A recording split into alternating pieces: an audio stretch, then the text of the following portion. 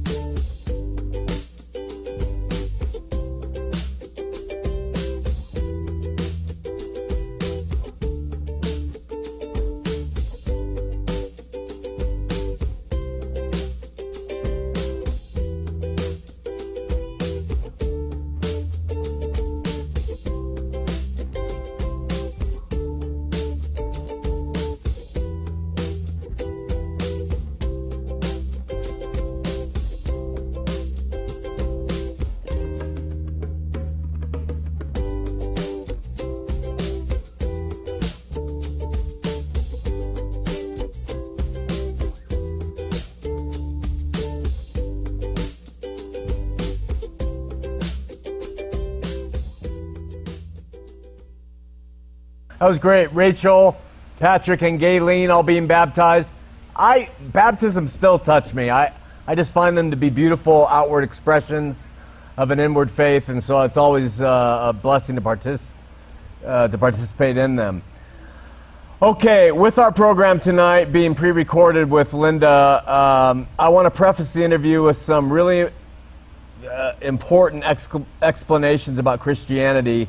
And I'm not sure many people outside or even inside the faith comprehend. This is from a biblical perspective, and I will stand toe-to-toe with anybody about these perspectives, though many Christians will disagree with some of them.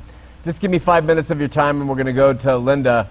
Christians believe that the world, and when I say the world, I mean all the creatures, creations, animals of every kind, and human, enter life into a fallen state. This is a fundamental Christian belief. And I'm not going to explain why that is tonight, but understand that this is the Christian view. All creation, in particular all human beings, are alienated from a direct relationship with God from our natural birth because of our fallen nature. And this is why Jesus, when he walked the earth, he said, you must be born again. Being born once in our natural self isn't going to do it. You have to be born again or born from above. Now, some people are corrupted in their nature when they are born into this world by their propensity to gossip or to hate other people or to be proud.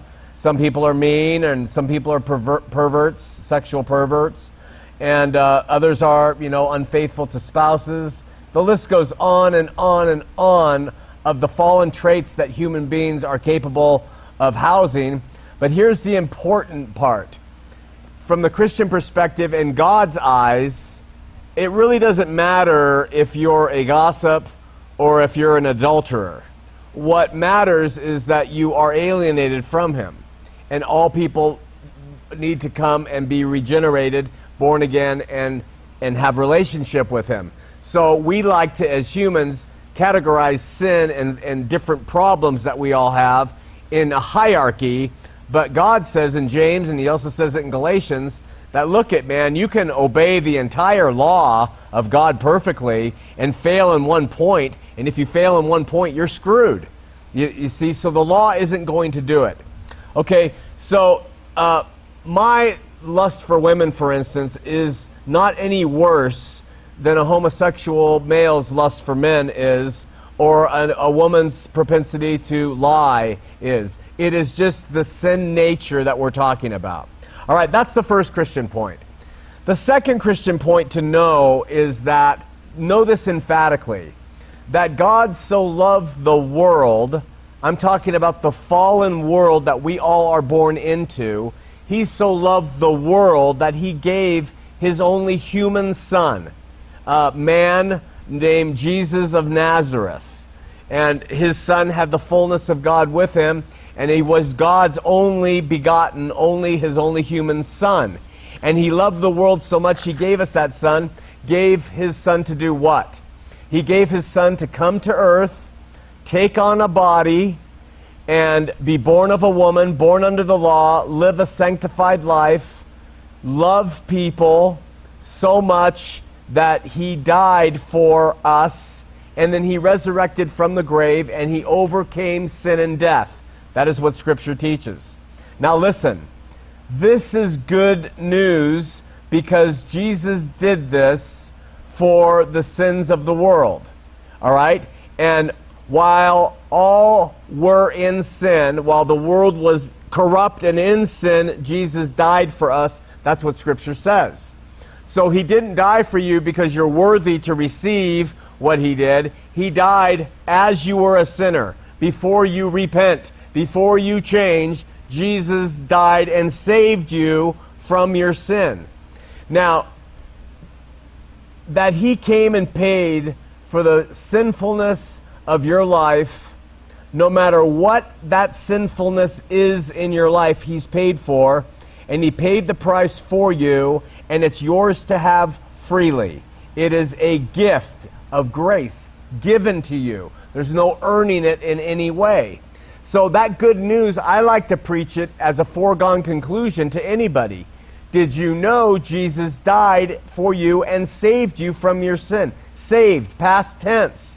Not did you know you can be saved, that you can be forgiven. Instead, I teach Jesus did it for you, past, present, future, and there's the gift.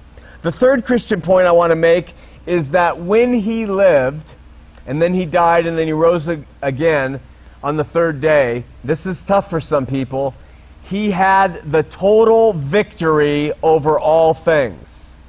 He had the total victory over all things. He had the total victory once and for all. Let me emphasize that. When I say once, it means he did it once and it doesn't have to happen ever again. It happened.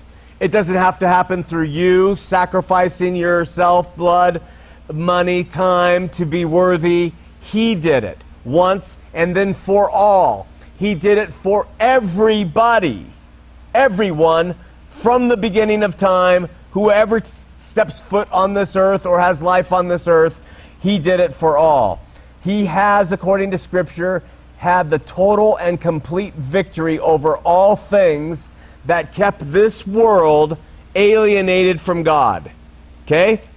Now, while I call this the Christian view, there are many Christians who balk at that explanation, and they say nonsensical things like, well, he hasn't had the victory yet. That is not proven by Scripture. Scripture proves otherwise. Or everyone must receive this gift from him by faith in order to benefit from it. And or his sacrifice, some people say he didn't really die for all. He only died for some. All of those things I would strongly suggest are incorrect. Stuff like that drives me nuts, but I propose to you that what he did was for all, even this, listen to this, even irrespective of their faith. He paid for the sin of the whole world irrespective of whether someone's a believer or not, irrespective of whether someone's a Muslim or a Hindu or a Buddhist or not. He paid for the sins of all, had the victory over all things, and is Lord and Savior of the world. Now, add to this fact that having had this victory once and for all, that all the elements that existed in the Old Testament, listen, the Sheol, which is also called hell, and Satan, who was called the accuser and the adversary to the Hebrews, and his coming back with judgment and fire to destroy the age, all of that has occurred. That is how he has had the victory over all, completely total, and we enter into a new age. Christians don't believe this. They want to preach that Jesus is coming back and people are still going to hell and Satan is still stealing souls, all of which say Jesus hasn't had the victory. It's not true. I absolutely will go toe-to-toe with any pastor on the stage who wants to suggest otherwise, and we can do that anytime they want. I submit to you they're incorrect with such stuff. I think they mean well, but they've just bought into traditions. Therefore, this world that we live in today, ever since 70 AD when Jerusalem was destroyed and 1,000,001 Jews were slaughtered and the rest were pushed out into the world and dispersed, which was the end of the world for them, the end of the age for them, when he came back and had the total victory and introduced a completely new age. Since this age, we are now the recipient of great news. It was good news to the house of Israel when Jesus came, called the gospel, because if they believed on him, they would not have been killed at the end destruction that he promised was coming.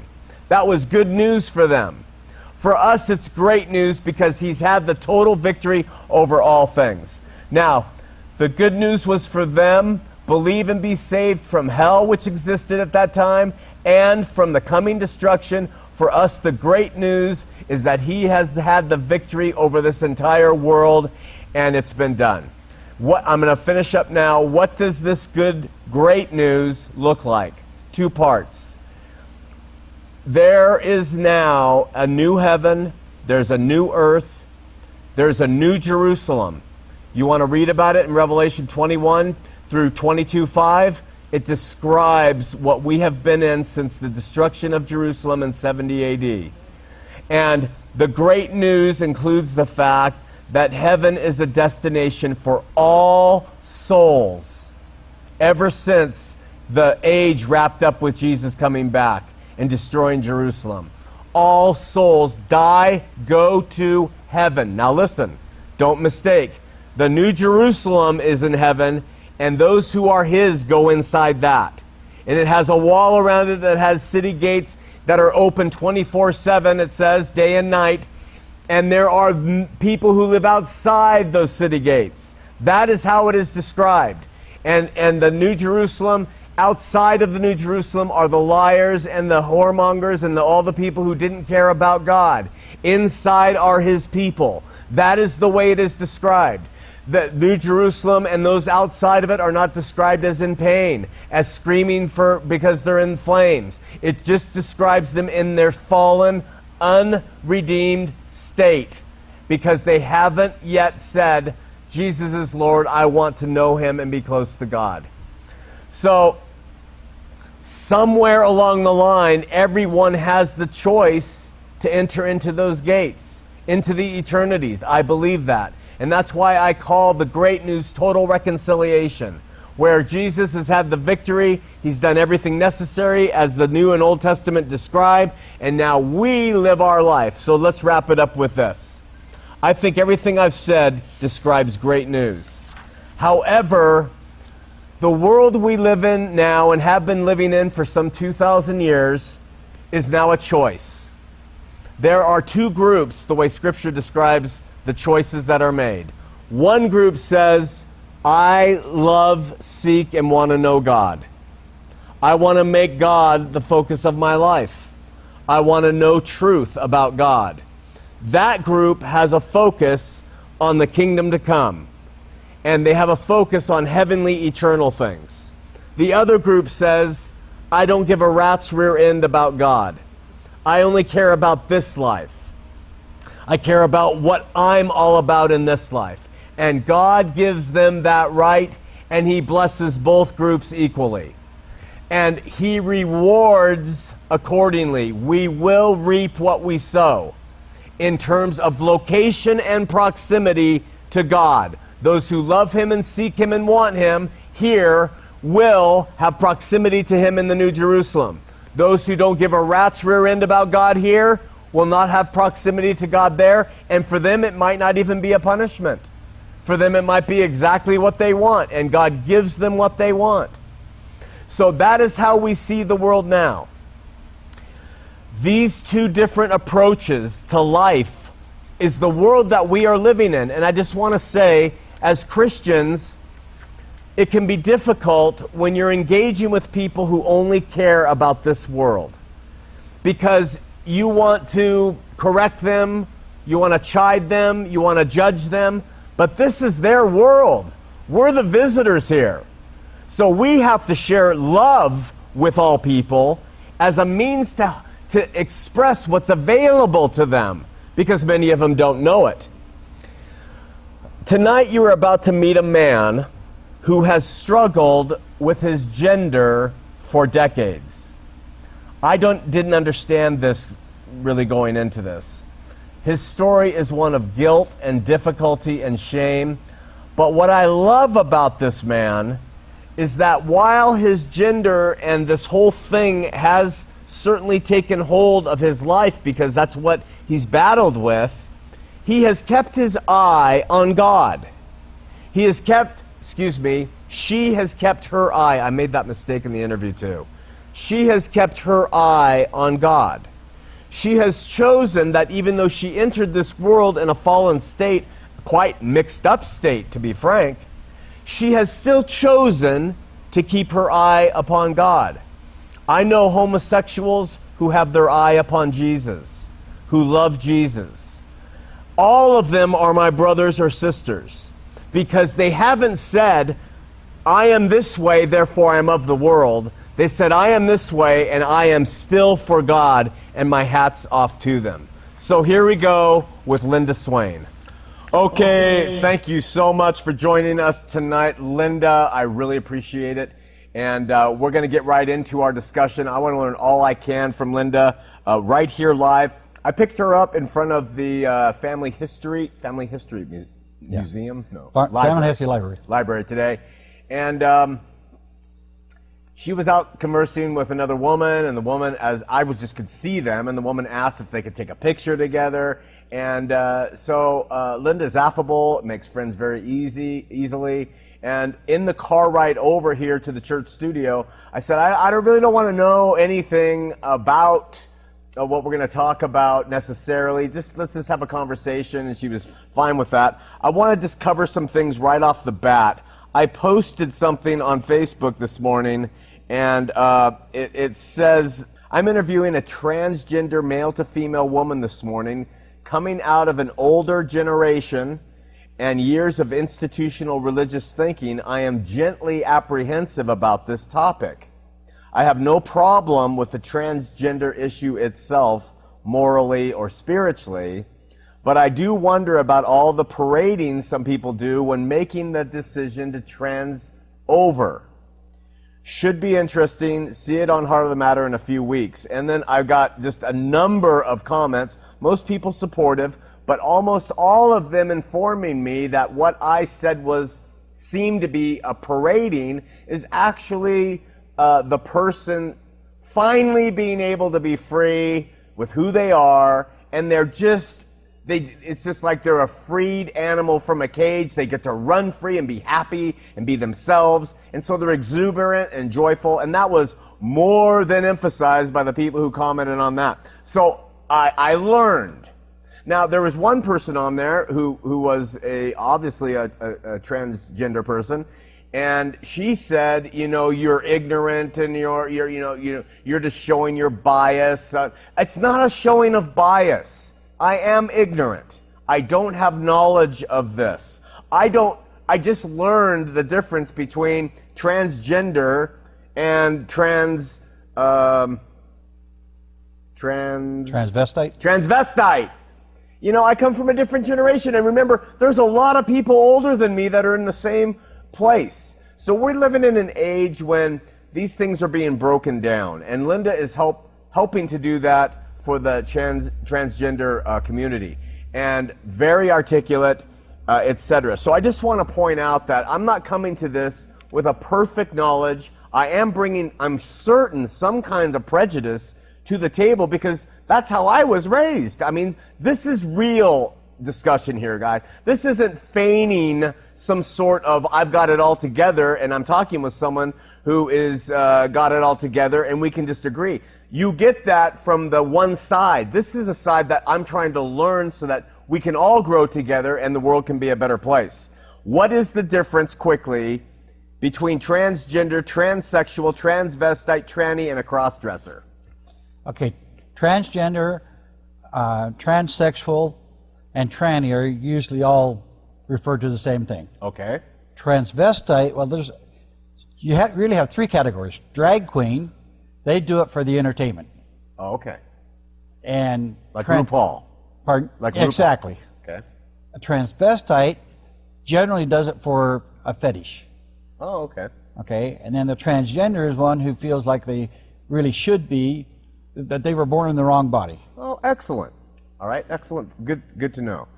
And we talked, how far does one go in transgendering? We know you can go the full way and be completely remodeled. What is transgendering can be categorized as going this far to how far? You could go from no hormones and no surgeries to full surgery, creation of a vagina and breast implants and facial surgery and the whole 9 yards. Wow. Fascinating. And then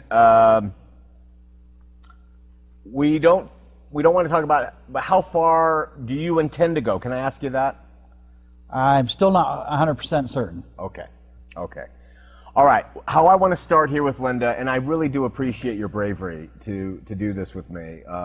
People tell me that just by appearance, but you're a strong woman, but by appearance I'm intimidating because of the way I talk, and you're sitting here with me and you're openly discussing things that otherwise have probably been terrifying to you at some point in your life. Oh, very much so. Yeah. So this is a remarkable coming out, so to speak. I would love to start with your personal history, but we got to do it fairly quickly. Summarize mom and dad, siblings, born where, interests in high school, and then intersperse, if you would, Linda, feelings of gender problems you're having with gender as you're growing up, and then talk about marriage, your own family, and then we will move on and talk about some other things specifically. Okay, I was born in Olympia, Washington, and mom and dad were members of the Mormon Church, very active.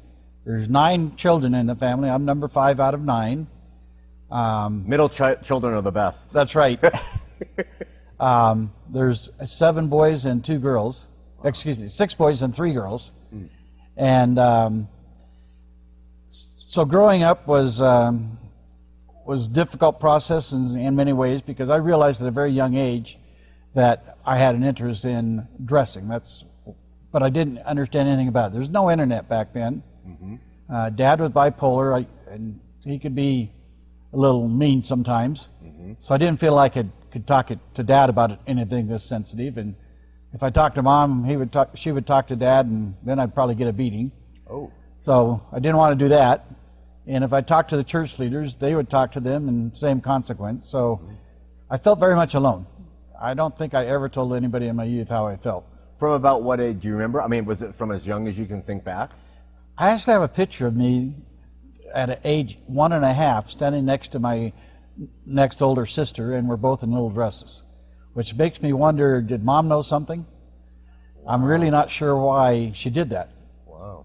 But it was around age 5 or 6 that I stole my sister's panties to try, and I thought they were pretty cool. I loved the feel of them and all that. And wow. I remember 5.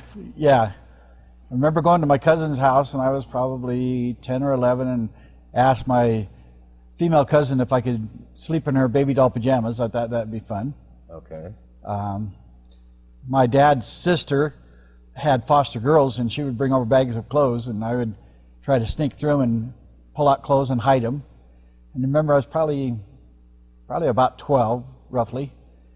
I put on a bra and put my T-shirt over, figuring, well, it's covered, nobody will see it. Wow. And I went downstairs, and the family immediately saw it and started making fun of me and stuff. Wow. Now, let me interrupt. So, in terms of the clothes, it was just the clothes that you like the style, you like the feel, or did it give you an association with femininity that you weren't getting from your clothes in male clothes? I'm not sure at that age that I really understood what it was. It was something that I felt compelled to do, but I didn't understand for many years why. I just thought it was just something that I enjoyed, but at the same time, I tried very hard to quit, thinking that it was wrong, and certainly church teachings was that it was wrong. But no matter how hard I tried, I couldn't quit. So you felt guilt? I felt guilt. Absolutely, I felt guilt. And I tried to do all the manly things and so forth. I went on a mission for the church and all that, and came back and married my wife, who knew about it right from the very beginning. No kidding. And when I finally came out after a 45-year marriage, she said she wanted to separate. She didn't want to see me at all. So she never seen me dressed. Oh. And I just told her I couldn't live that way anymore. Linda had to be free.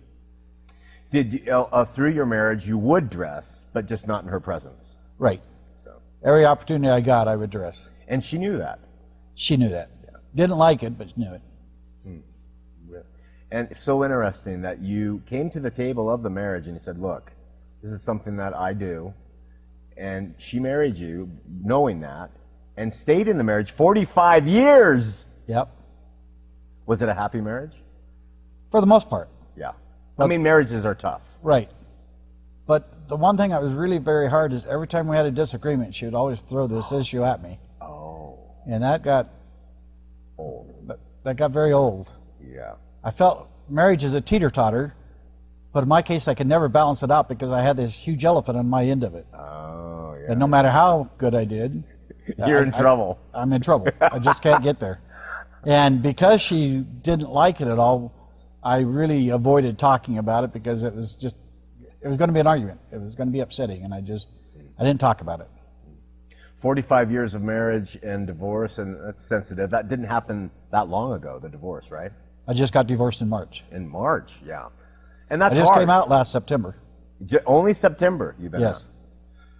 So you're really, I mean, just hearing that, you really are feeling liberated because now you're on a show that is going to be seen by thousands of people, and you've gone from the point of hiding it to the point where your wife never saw you for 45 years, and just since you've been divorced, now you're on a show. So it really is a form of, wow, I just now can be free, and I'm not afraid to say anything. Exactly. Yeah. To me, it felt like a huge burden lift off my shoulders when I finally came out. Okay. And by the way, I came out I was almost 69 when I came out. Wow. Well, you look great. Thank you. That's the thing that people aren't understanding maybe from the ignorant side that I represent in some ways here, is that what we say is, well, why don't you just keep it to yourself, and fine, you want to go this route, it's okay. I mean, most people be like, it's okay. Some people are going to be religious freaks and be like, no, you're going to hell. But most people are like, oh, but why do you have to go and make it such a big deal? And that's what the people on Facebook were telling me. Sean, what they're really, and I think that's evident from what you've said. You kept it under wraps, and finally, man, you are Mount Vesuvius, and it is out. Hence the pride parades, too, maybe with the homosexuals, is the parade. And John Dillon told me that. Yeah, and I have been in the pride parade now. Let me ask you, and I don't understand this, is this homosexuality? Is it a different expression of homosexuality? Not at all. Many people make that assumption. Yeah. But your sexual preferences usually stay the same. So if you're homosexual before, you're probably going to be homosexual afterwards. Okay. I was attracted to women before. I'm attracted to women now, so I guess I'm lesbian. Man, we live in a world that is just giddy up, baby. We are changing terms all over the place. So you still, at this present moment, are attracted to women? Yes. Okay. That is so fascinating. This is just a fascinating subject. So, did you have children? I had 3 children, 2 boys and a girl, and they're all older, from between 36 and 43. Raised in the church? Yes. None of them are active at the moment, but they were all raised in the church. And we then, lived around the world with the military. Been around the world with the military. And that, by the way, what did you do professionally? And educationally? Well, educationally, I have a bachelor's degree in civil engineering with a minor in Spanish and an MBA. And then I joined You're a smart woman. Thank you. You're welcome. And then I joined the military actually to finish my education because I couldn't see how to pay for it. And so I went in and enlisted and worked on nuclear missiles at first. And then they sent me to college to finish my degree in engineering. And then I became an engineering officer. And then I was released from the military, had a medical discharge from the military. Actually I contracted leprosy while I was in the military. You're kidding. No. In Hawaii? No. I thought it was a dead disease. I didn't even think it existed anymore. That's what most people think. But I was the first person discharged from the military in over 10 years with leprosy. Unbelievable. And it takes 3 to 15 years after you're after you have contact with the bacteria before it actually displays itself. You were just in my car. Yeah. Isn't it communicable? No. Oh. How do you get it? They don't know. How did it manifest itself? It started out with a small spot on my leg, and my wife at the time said, "You better have that seen." And we were in Panama at the time, and I said, "We live in the jungle. Some bug bit me. It'll go away." And 2 years later, it was the size of a football, and other spots were showing up too. And I said, "I think it's time I see a doctor on this." And when I went to the doctor, they didn't know what to do. They tried every month they'd give me a different topical cream, and finally they sent me to the University of Nebraska Medical Center, and they said, "We don't know what it is, let's take a biopsy." And when I went back to read the biopsy, they told me that it was leprosy. Unbelievable story. And so Jungian in terms of its fitting what's happening now, because from a biblical perspective, which is my worldview, I mean, the leprosy was Jesus' whole deal. He came and he loved the lepers, the outcasts, the social outcast. So in some ways, you're fulfilling this in another way now. Yep. You've been a leper in a couple ways in your life. Yeah, and I lost friends as a leper too. Did you really? Oh yeah, I did. People were afraid of me. This is really fascinating, Linda. So how are the children responding to, of course, divorce is going to split things up, the transgenderism? They're having difficulty with it. It's a huge change for them. And my wife likes to tell me, people talk about the change for you, but it's hard on us too. Yeah. And it certainly is. Many people feel like for the family, it's a death in the family. My son expressed that to me. It felt like I had died when he went through my clothes to pick out what he wanted when I got rid of my clothes and stuff. So they struggle with it. I have one son that is quite accepting, at least understanding, and does talk to me. The other 2 do not talk to me anymore. I'm friends with my wife, but she doesn't want to see me. And I have to be honest here that it takes, I don't know what would happen if my dad announced that he was transgender. Simply because you're so used to looking at somebody with your eye, and so even not knowing you to look at you, it can be more difficult. It's just difficult because I can see male representations in a overall female representation.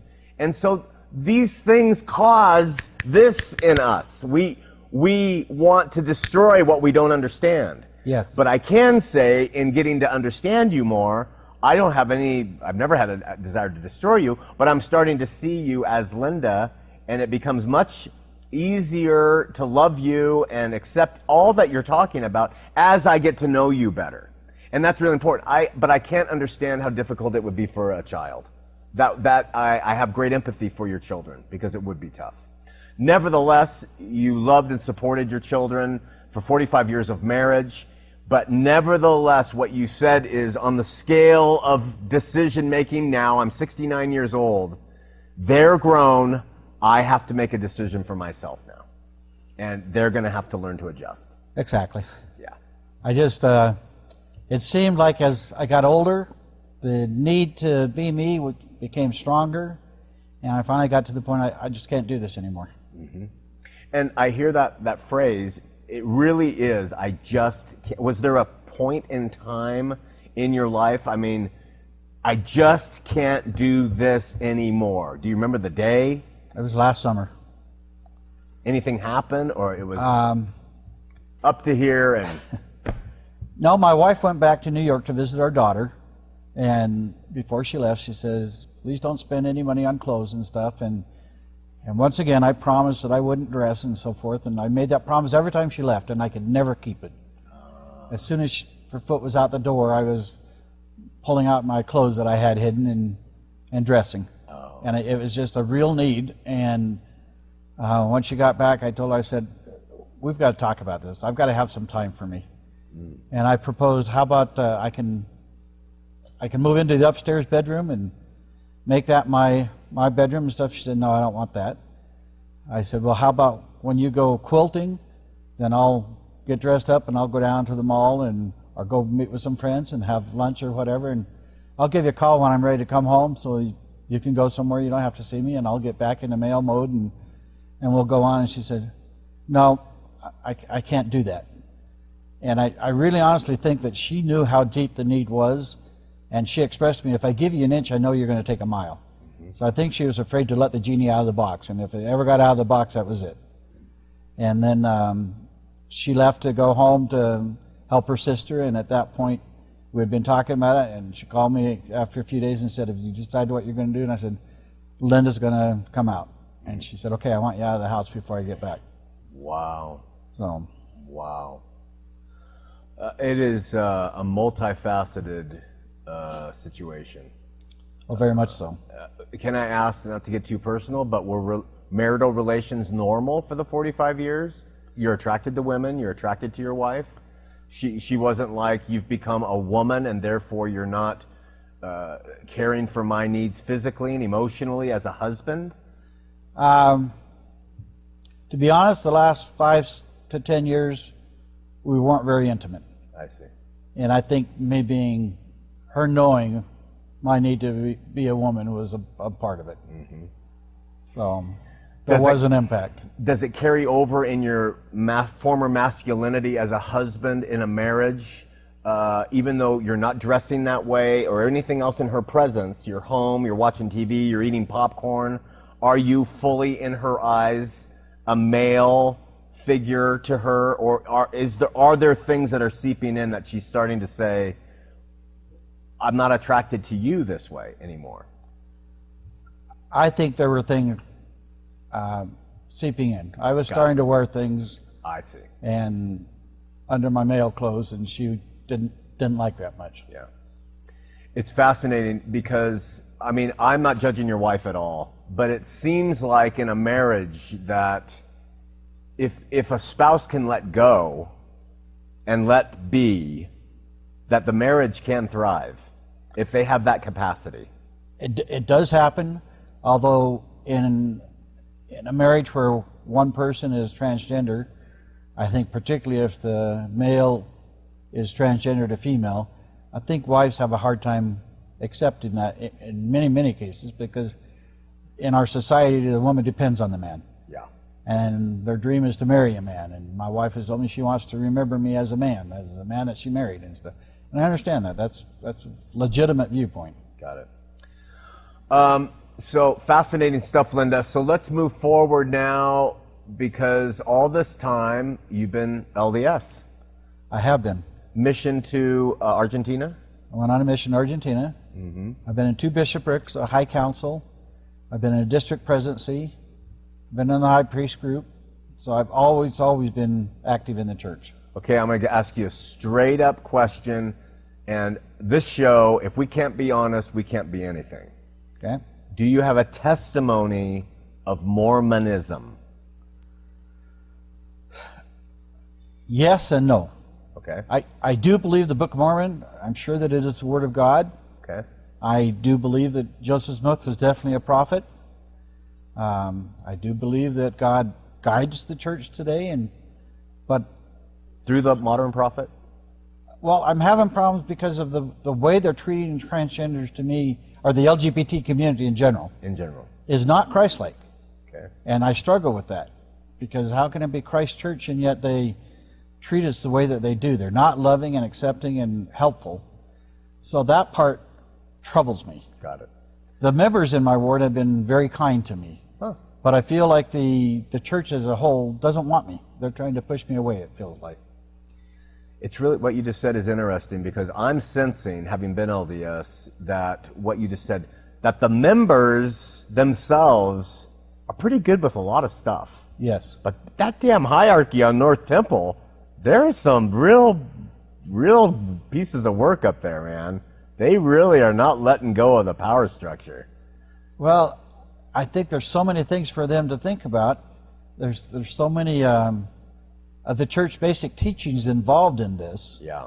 That it's really a quandary for them. Mm-hmm. In both the transgender as well as in the gays and lesbians and same-sex attraction. It's some real problems for them with their basic doctrine. And we'll talk about those. I do want to point out, and this is not a low ball, but you said that you have an issue with the LGBTQ and the way it's being treated by the church as the hierarchy today, and that bothers you, and so you're not sure about their inspiration as leaders. You're not sure. But did you have that same problem when you were an active, faithful member with their treatment of blacks? That's a very good question. It was fair. I accepted it. In fact, a friend of mine asked me about it. I didn't think it didn't make a whole lot of sense to me. Yeah. Okay. I didn't feel like they should have been excluded, but at the same time, the way I justified it was, well, if the prophet says that and he's inspired by God, then God is saying that, and what right do we have to question God? Sure. And I want to make this clear. I am not trying to bash the church in any way. Yeah. Yeah. So you took the standard line, and perhaps you have gained some empathy on the black issue now that you've become an alienated, disaffected group within the church. And perhaps you've grown. In fact, it's interesting, when we just celebrated 40 years of dropping racism. Yeah. We're celebrating that we're no longer racist. Yeah. But now we discriminate instead against the LGBT. Yeah. And I find that pretty interesting. It seems that the LGBT is just the black issue of today. Yeah. Black I issue agree. Today. Yeah. And I think, knowing Mormonism, that what you're doing and what other people are doing are going to help break down some of those walls. Well, I told the bishop, I don't feel like the church is ready for me yet. Yeah. The church is going to change. It has to change. Mm-hmm. But I hope it doesn't take over 100 years like it did with the blacks of the priesthood. Yeah. I'm not at all certain that I'll live to see the change in my lifetime. Uh-huh. Well, that happens with a lot of things, doesn't it? Yep. It's a sacrifice. So when you made that decision, I can't live this way anymore, what happened within the ward, stake, church system for you? And what was happening? I came out to my bishop first, and of course he disagreed with me. But I told him, no, this is who I am, and I'm going to come out. And before I actually went to church the first time, I called the Relief Society president and the primary president and the young men and young women's president and some of the other leaders to let them know that I would be coming to church as Linda the following Sunday, because they'd known me for 25 years. Wow. And I thought, that's going to cause some discussion, for sure. So I thought if I give them a heads up, they can sort of have an idea in their head how they might address it, particularly to the youth and stuff. What were the youth going to say and all? And I didn't want to I wasn't trying to create a problem at all. I was just trying to be true to myself. Yeah. So I came out, and the there wasn't a whole lot of discussion at first. Some people recognized me, many did not. And then the following Sunday was fast and testimony meeting, and I went up to the pulpit and bore my testimony and told them that I was transgender. And shocked them. Like my mouth. I'm just picturing it. You've known people in that ward for 25 years. Yep. Sorry. Brother so-and-so is getting up. Mommy, what? Dad, what's happening? Yeah. What happened with that? Did the bishop, they didn't try to stop you? No, because I'd already come out the week before. And afterwards, one of the people who used to be my home teacher was heading out the door, and I stuck my hand and I was like, "Hey, Rick, how's it going?" And he looked at me and said, "You sure sound like Brother Gifford." And I said, "Well, I used to be, but now I'm Sister Gifford." And his face turned all white like he had seen a ghost, and he ran down the hall, and I got a big kick out of it. It's great fun. Yeah. So while you were married and traveling for work and with the Air Force, you told me earlier that you always packed clothes, and so, but in the Air Force you couldn't come out either at that time. Oh, no, absolutely not. Now you can. I can. No, certainly if I had come out, particularly in the time period where I joined the military, I would have been kicked out. I see. So I had to be very careful because that's what I depended on for how to support my family. Okay. So I had to keep it hidden. You sacrificed for 45 years. Yep. You're a member of the church. You have a testimony of the Book of Mormon of Joseph Smith as a prophet. You believe God speaks through the leaders. And now what is your hope to do, and what are the main things you want the church to respond to you on?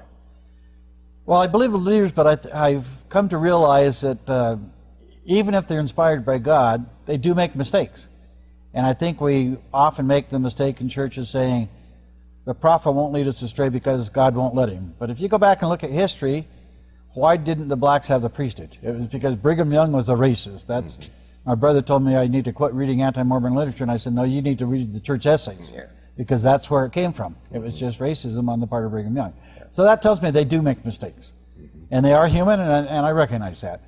So I'm hoping, we do believe in continuing revelation. I'm hoping that with regards to transgender, they have not put out anything. They have no guidance on it. They don't know what to do with this. They've put out quite a bit on the gays and lesbians, but very little, nothing on transgender. And they've admitted that that's not something they don't understand. They need to study it more. I'm hoping that they will get more revelation and realize that God always reached out to the disenfranchised, to the outcast. And the LGBT community is that community today. Yeah. And I think they need to re-examine how they're treating us and be much more welcoming. They're losing a lot of members, unfortunately, because of how they're treating, and I don't think it's right. Their November 15th policy, for example, lost a bunch of members. There's no reason to treat us the way they're treating us. We're still good people. And frankly, I think the problem in the church is they think that the LGBT issue is because of choice. It's not choice. We were born this way. And if they can understand that we were born this way and talk to the scientists and the professionals, they'll realize that this is not a choice. This is how we were born. So they need to treat us with more respect and compassion and kindness. And I myself don't understand why I'm transgender, why I have this need. But as I've told different people in church and out of church, is I finally had to come to the conclusion that God made me this way for a reason. And I don't have to understand the reason. I just finally had to accept that that was the way it is, and therefore accept His will and let Him worry about it. I know on the other side He'll make it right. I've been asked, will I be resurrected man or woman? I'm not 100% certain, but I'm going to let God worry about that, and I know that He will do what's right. Okay. So there's a few things. If God is going to, and you have that faith and trust, which I love, that God will do what's right, why didn't God do what was right in the first place? Well, we know that we're in a fallen world. Ah, good. I was wanting to see if you would say that. And things do happen. Yeah. I mean, the church will say that transgender, that there can't be, you can't change your gender and stuff. But how do they explain intersex people? Yeah. And for those who don't know, that's people who are born with both organs. Do we still call them hermaphrodites? No, Is that politically incorrect? yeah, they don't call them that anymore. They're called intersex. Intersex. And I wish I was born intersex. Pardon? I wish I was born intersex. Then I could just have my way with everything. Well, some people say transgenders to a certain extent are intersex. Okay. So you kind of are on that cusp of intersex. Yeah. Right. It just didn't come out completely physically on you. Right. Okay. I told my psychiatrist, and I've been seeing a good, faithful LDS psychiatrist for 8 years now. Yeah. And I told him, I said, there is something in me that is definitely female. I have the outward appearance of a male, but I know there is something in me that is female that's very strong, and it's very real to me. It's like I have a third leg. Okay. I couldn't point to it, and I couldn't say, find this in the x-ray, but it's there. It's a very real thing. Linda, what percentage is female, if we could break that down? I mean, I'm being simplistic, but... I don't know. Is there a male percentage in you still? Oh, yeah. Okay. Yeah. So it truly is intersex. I would say in my mind, I'm intersex. Wow. You know, that brings a lot of enlightenment to me, because I understand what we used to call hermaphrodites. Yes. That is a biological anomaly that blows my mind, right? Yes. So all we're doing is moving a little bit to the right of that or the left of it and saying, yeah, this is the same thing. It just hasn't manifested itself physically, and that gives me more empathy for people who have this. What would you call it? Would you call it a blessing or a curse? Both. Okay? You have to realize that when you start out in the womb, genetically you're female. Yeah. And then as you start developing, you become male. But you start out as a female. So what happens if that transition doesn't happen correctly? Completely, correctly, all the way. Yeah. Wow. So, and there's some conjecture that perhaps the drugs that women take at birth and stuff may have impacted that. And, and as we know, we're in a fallen world that's polluted, and maybe pollution has something to do with that. And we certainly hear a lot more about it today. I personally know 4 or 5 intersex people. Wow. So it's out there, and it's becoming, people are recognizing it more. They're coming out more. Is it happening more often today? Perhaps. And again, that could be because of the pollution that we have. Sure. But it's definitely there. Are there some who think that this would be cool, and they just want to do that as politically correct or fun? There's some, but they don't survive. Yeah, got it. In my opinion. You can't fake being transgender. Got it. I can't tell you how much you've enlightened me just in this. Because I haven't given any time to think about it. And all I have thought about is what my prejudice told me from religious upbringing. No, this isn't. God made this and that. But as you grow and you learn and you get educated from people who are experiencing it, I have an ability to love you. I do have a bit of a prejudice of who I think are these young kids who are dressed, and they seem to be doing it for attention. You've paid the price. 45 years of marriage, you sacrifice for the kids, you're 69, you say, I'm coming out, darn it. I mean, my hat is off to you. Good, fine. But I do still have the prejudice that some people are faking it, and I just don't like inauthenticity. I don't like... And I got to get over that, I guess. I don't know. Well, the truth of the matter is you look at whether you're transgender or gay and lesbian, there's a huge price to pay. And who would make that choice? Yeah. Who would go through that willingly? Yeah. It's not a choice. I would agree with you, really, Linda, when it comes to your age and what you've gone through. But today's kids, I'm not so sure it's not a badge of honor. I'm not so sure they aren't regaled as just being so courageous and wonderful in accepting their biological diversity and what they're... And I just worry that influence and that sway causes them to make decisions that aren't really true to their heart like yours is. That concerns me. Well, I think anybody who's in the LGBT community ought to seek professional help. Excellent. And because it's a hard journey. You can't just say, I think this would be fun. For this year, I'm going to be gay. Yeah. Okay? Yeah. And a professional can really sort it out and ask you about your feelings, why you have those feelings and all that. And I don't think there's that many fakes out there. There might be some, but not. Even in the youth, you don't think it's... No. Okay. They know. At a very early age, they know. And you did. Yes. Yeah. Fascinating. So within the church, they won't let you use like the restrooms now. What's this about? I mean, I read that in the things you sent me. Tell us about that. Well, they've told me I can't use the women's restroom or the men's restroom. I have to use the family restroom. And I just talked to a friend yesterday whose bishop came to her and said, I've got word down from the church you can't use either restroom, and they don't have a family restroom in that chapel. I'm sorry I'm laughing, but so like, I guess go outside, Linda. Go outside or pee your pants, or I don't know what they want you to do in that case. Wow. And I think that's illegal myself. Yeah, yeah. And I think the whole thing is a bunch of baloney to begin with, this whole bathroom argument. Yeah. Because it's all based on the thought that you're going to molest, particularly male to female, you're going to molest the girls in there, which is just completely stupid. Tell the argument that you showed in the paper. Well, my argument is this. Number one, do you think I'm going to stop and look between the stalls and see what I can see? Right. I'm going to the bathroom to pee like anybody else. And I'm going to use the stall and I'm going to go pee. Yeah. And then wash my hands and leave. Yeah. And I said, if you're that concerned about the transgenders using the restroom, why shouldn't you be concerned about lesbians as well then? Yeah. Or there's not a history in the church of transgender women molesting women. There's a big history of priesthood leaders molesting women. Maybe you ought to be more worried about that. Yeah. But I also made the argument, I asked him, how can you tell me that I can't use the restroom? I said, I am legally a female. I have changed gender legally. My ID shows my name. I've changed my name and my gender legally. I said, what are you going to do, call the police? And they're going to come and say, oh yeah, show me your ID. Yep, you're female. Now what?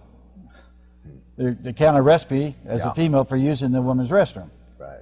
And he said, well, this is a private organization, and we privately own the building, and we can do whatever we want. And my response to that is, you need a better lawyer. Because I said, your sign says open to the public. And when you're open to the public, you have to follow the rules and laws of the land, including, why do you have handicap stalls? You didn't put that in there just because you thought that was a good idea. Yeah. And if you think you can do whatever you want, why do you submit your building plans for approval? And I said, how is it any different than me going to the mall, which is privately owned and privately operated? And I said, and if I went to the mall and they prohibited me from using the restroom, I'd sue them and I'd win. I said, I think you need a better lawyer. That's not a very good argument. Really interesting. The name on the records.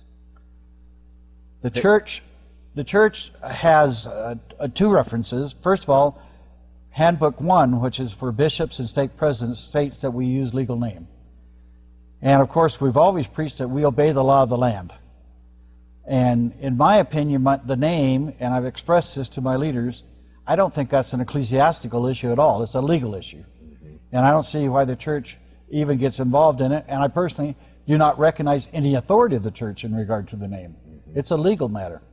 And they have no say in what my name is. I see. The handbook for the clerks says that people change names for any number of reasons, for family blending, divorce, marriage, adoption, and even personal preference.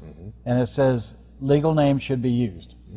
So when I changed my name legally, I sent it to my bishop and asked that my name be changed on the record. He sent it to the stake president. Stake president sent it to the area president, who said, okay, he's got the documentation, go ahead and change his name. I didn't ask for my gender to be changed because I knew they wouldn't. Is that the only reason? Basically, yeah. Will you ultimately push for that?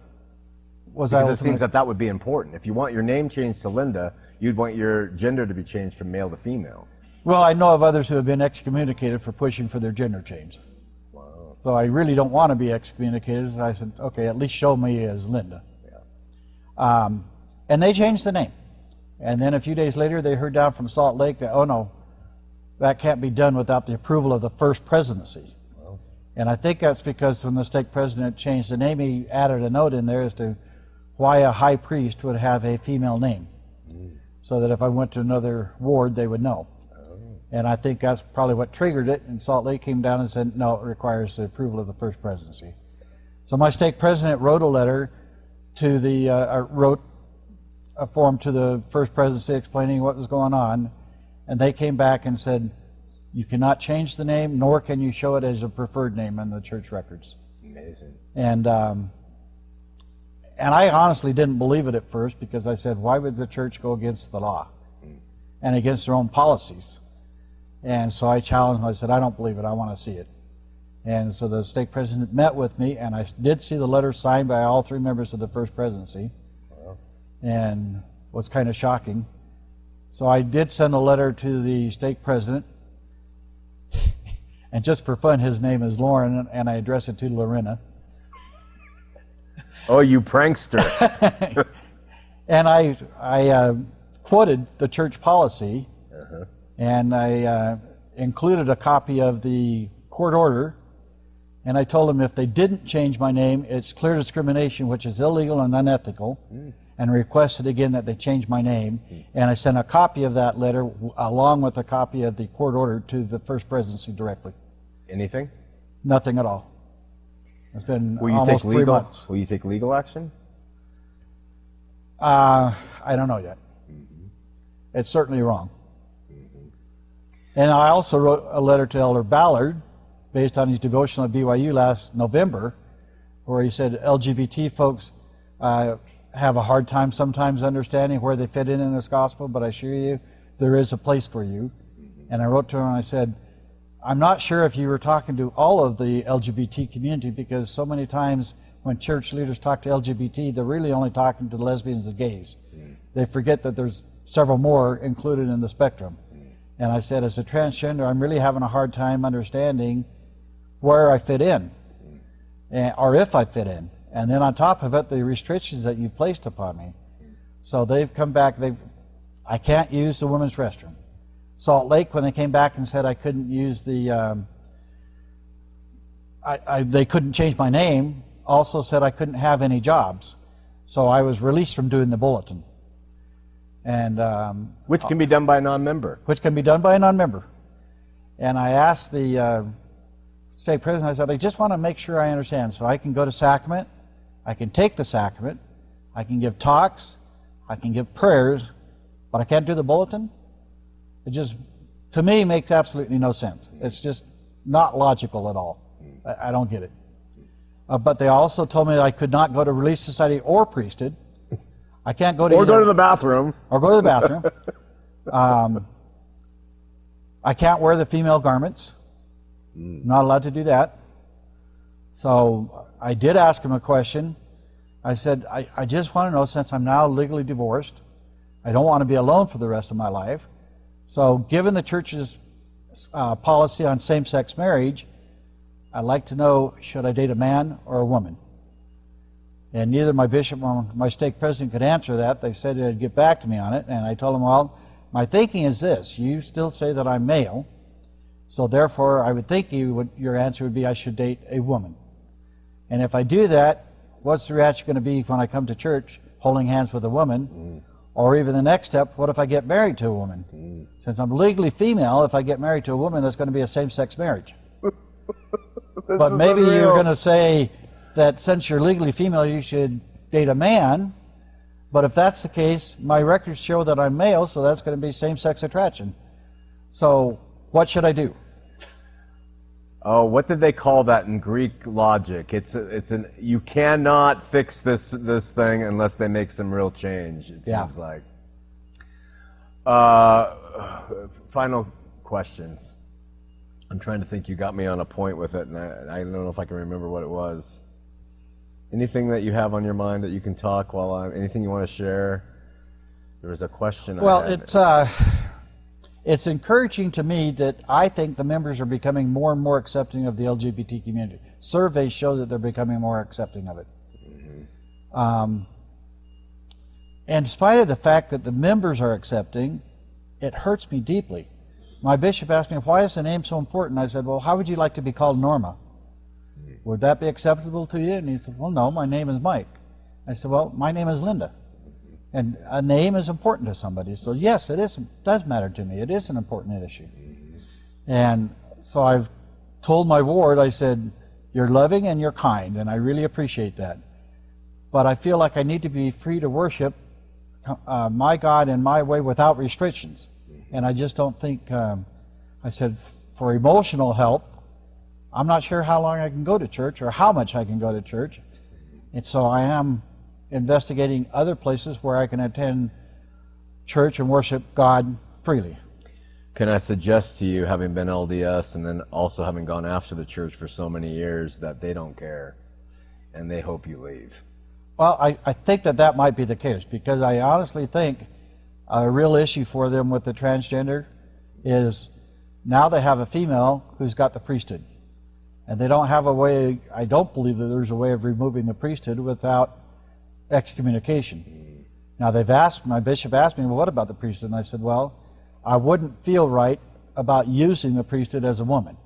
I understand that that's not okay. And I said, I wouldn't unless I was in a real emergency situation, I'm the only one around, and in that situation a woman can give a blessing too. Like church history shows. As church history shows. So I said, no, I accept the fact that I should not exercise the priesthood even though I have the priesthood. Got it. Here's the thing I was thinking, and I belabored trying to draw it back up because I think it's important. And again, it's not to corner you, Linda, but you identify as a woman clearly. That is what you believe a large third leg of you is, at least. And yet you also believe in the LDS teachings and doctrine from Joseph Smith. Yes. Doctrine and Covenants 132 states clearly that the principle of eternal marriage is based on multiple wives. If you believe in Mormonism and its tenets, and that is why they continue to seal more than one woman to live men today, it's still practiced because it's an eternal principle, and they won't get rid of it. There's, in some ways, what you're saying is that if you're a faithful Latter-day Saint and you are a woman, that you now are throwing yourself into the eternal realm of potential polygamous union. Does that, how do you relate to that? How do you respond to that idea that as a faithful Latter-day Saint who believes in eternal principles that will be played out in the eternities, now that you're female and have chosen to go with what you believe you really are, that is your end lot, perhaps? That does bother me. I haven't thought about it a whole lot, but again, it's one of those things. God will work it out. God will work it out. There's so many things that we don't know, and that's why we say we believe in continuing revelation. Yeah. And I think that the issue of the LGBT is hopefully one of those things that they will get continuing revelation to understand better, because it's not well understood in society and certainly not in the LDS Church. So I'm hoping that but I believe fully that God is a loving God. He loves me. I know He loves me just the way I am, and I know that He will do what's right for me. Got it. It's a good answer.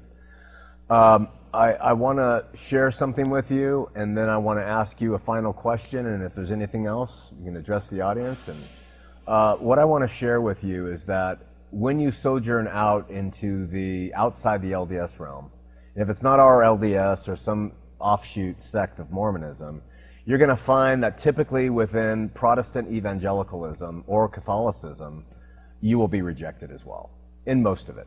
There's some liberal sections, and of course you might find it there, and the universalism, they might embrace you as well. But I just want you to understand something that most Christian churches don't teach, and it's because of tradition. And that is, Jesus came and He did for the world what could not be done, and He did it past, present, future, once and for all, and He saved the world writ large and reconciled it to the Father. And it's done. Yes. And so now there is no worry about worthiness, belief, this, that, this or the other. It is love for everyone as they are. That is the great news of the gospel. That Jesus came and he saved me and he saved you and he saved the homosexual and the heterosexual and the pedophile and the murderer and the rapist. And he did that work. Their choices in life will be worked out with God in terms of reward and all that reaping. But in terms of salvation, he's done the work. And so I just want to give you that message of hope as you sojourn out to look for perhaps another place outside of Mormonism. That as you're rejected by some of them, understand that the true good news is great news. And that if you hear anything otherwise, you're hearing a false gospel. The final thing I have for you, and then you can wrap it up with any thoughts you have for the audience of other people who are transgendering or believe that they are of the opposite gender that they were born with, is what do you think of Jesus? Jesus is my Savior. I love Jesus. It's we should all be following Jesus. And Jesus taught that the first commandment was love God, and the second commandment is love your neighbor. Yeah. And I think it's sad. He also taught us not to judge. Yeah. And I've mentioned that to people who get on my case, if you will, and say that I'm being very sinful, that I'm an apostate, and all these other things. And I said, well, who are you to judge? Yeah. You know, if you look at God's teaching, first of all, you should be very charitable. And I would be very hesitant to judge. And something that I heard yesterday that really impacted me was somebody said, Christ taught that the first shall be last and the last shall be first. Be careful if you're on top. That's really good. Yeah. And I think so many of the churches today are just like they were in the time of Christ. Yeah. They're filled with Pharisees and Sadducees who go to the letter of the law. Yeah. And the truth of the matter is, the important law is love one another and be charitable. And if we can do that, and wherever we live, we can live in peace and harmony. Yeah. And this is not to diminish your cause, because you have a cause for people who are mixed-sexed. And I think that's a great word for me now. But really, what we're talking about is your hair is a little bit longer, you have some makeup on, maybe your genitals will be changed or not, you wear some different clothes, and the bathroom you're going to use, but in the end, do you love? And can't we get to the point where we see everyone that way? Exactly. Are they loving each other? Are they? But the thing that is troubling to me from my heart to your ear, Linda, is that within your community and the community of the LGBTQ, is that they don't bear with them, generally speaking, this love for Jesus. For some reason they think because they are of this way that Jesus is not someone that they want to deal with, and that bothers me tremendously personally. Why can't transgender LGBTQ embrace Jesus as their Lord and Savior and get on with it? But it seems to be a universal, and maybe I'm wrong on that, kind of resistance. I don't see that, but You don't see it? No. Okay, so then again, a prejudice of mine. Yeah, generally I don't see that. Okay. But I have heard some that say they feel so hurt by society, and they don't feel like God loves them anymore. And it just really hurts them and stuff. And because of that hurt, they find it hard to believe in God and in a church. Got it. I think sooner or later in everybody's life, they realize that God is real, and that He loves us, and that we need Him. Beautiful. It's kind of like, God, I really do believe you, but man, your followers are just driving me nuts. Yeah. Or why did you do this to me? Why did you do that? And that's why I'm so grateful you brought up the fall. And what they means by that, everyone is fallen. I have the propensity to kill small animals and light fires. I've had it since I was a kid. That's a result of the fall. It's not a perfect thing in me, but it's something that's there. You have a propensity in you, or whatever it is, and God says, look, I love the world so much, I'll send my son. The world's going to be messed up in different ways, okay? Exactly. Not everyone's going to have a perfect gender identity. Not everyone's going to love the opposite sex, but I love you so much, I'm going to give you my son, right? Yep. So the idea is the fall does not mean that you are this reprehensible creature that has fallen to the point that God hates you. He loved you so much, He sent His Son to save you in this fallen state. So I just want to make that sort of clear to people that when we talk about, and you say that perhaps the reason I have a gender identity crisis in my life, or had one, was because of the fall, that it's just like I was exposed to nerve gas when I was a child, and this is why I have this skin rash today, you know? Exactly. Yeah. Any final point you want to give to the audience, especially to those men and women who are gender challenged, you say that, and they're wondering about their identity and they're fearful? What would you say to them? It's never too late to be true to yourself. I don't think you can find true happiness if you deny who you are inside. And I know it's a thing that people fear, and because of our society and how they reject so many times, although that is changing, thankfully, it's so much easier today than it was even 5 or 10 years ago, I think. But don't be afraid to be true to yourself. Really analyze yourself, and if that's really where you are, be true to yourself, and be true to your principles too. Now, I had a person ask me in church, well, how can you believe in the church and yet be transgender? And I said, I don't see them as exclusive. Yeah. I'm being true to myself, and I also believe I'm being true to my beliefs in the church. And in fact, I told my bishop, I said, I'm trying to stay active in church for 3 reasons. Number 1, I believe in the church. Number 2, the ward is friendly. Number 3, most of them have never seen a transgender person in their life that they know of, and I think it's important for them to realize that we're not these weird people out there, that we're just like them, and we're struggling day to day to be the best we can and to follow Christ the best we can, just like they are. And I think they need to understand that. Fantastic. So grateful you taking the time to be on the show with us, Linda. You've opened my eyes. You've helped one man, at least, overcome some prejudice and some misinformation that's abided with me for a long time. And now I can, in turn, turn that and share that with our audience as the years go by when this subject comes up, and to refute some of the stuff that just automatically comes out of us, especially, as you said, the older generation. One point I want to end with, you mentioned you used to be an angry person, but ever since you've come out, that has left you. My family used to tell me all the time that I always was upset. I would get angry over nothing. And that's just not the case anymore. And I think I was angry within myself. I was angry that I couldn't be who I really was. And I just don't feel that anger anymore. In fact, I made a New Year's resolution that when people mistreat me, and they will, that my resolution is I'm going to treat them the way that I would like to be treated, even if they're mean to me. I'm going to really try to treat them kindly and the way that Christ asks us to do, because we've got to get to that point in our lives where we can treat each other that way.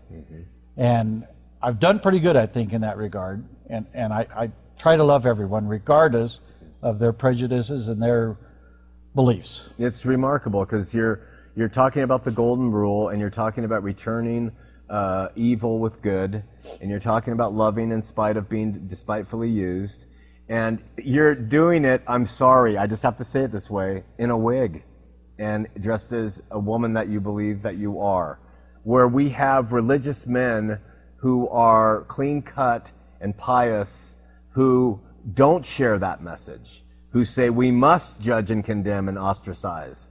And that juxtaposition of what I'm getting is just remarkable to me. It is just a really wonderful thing to experience here on the stage. I really appreciate you coming. I would say one last thing. Yeah. I've made a comment online. There was, in one of my Facebook groups, people brought up the fact, as LGBT, are we good enough to think that we can be saved in the end? And my comment to that was, I think LGBT people in general are much more charitable than most of those who criticize us because of the experiences that we've been through. Isn't that the way life works? Yep. May we all be more loving, charitable, Christ-like, God-seeking, no matter what we're born with in this flesh. Thank you, Linda. I really appreciate your time and spending it with us. Thank you.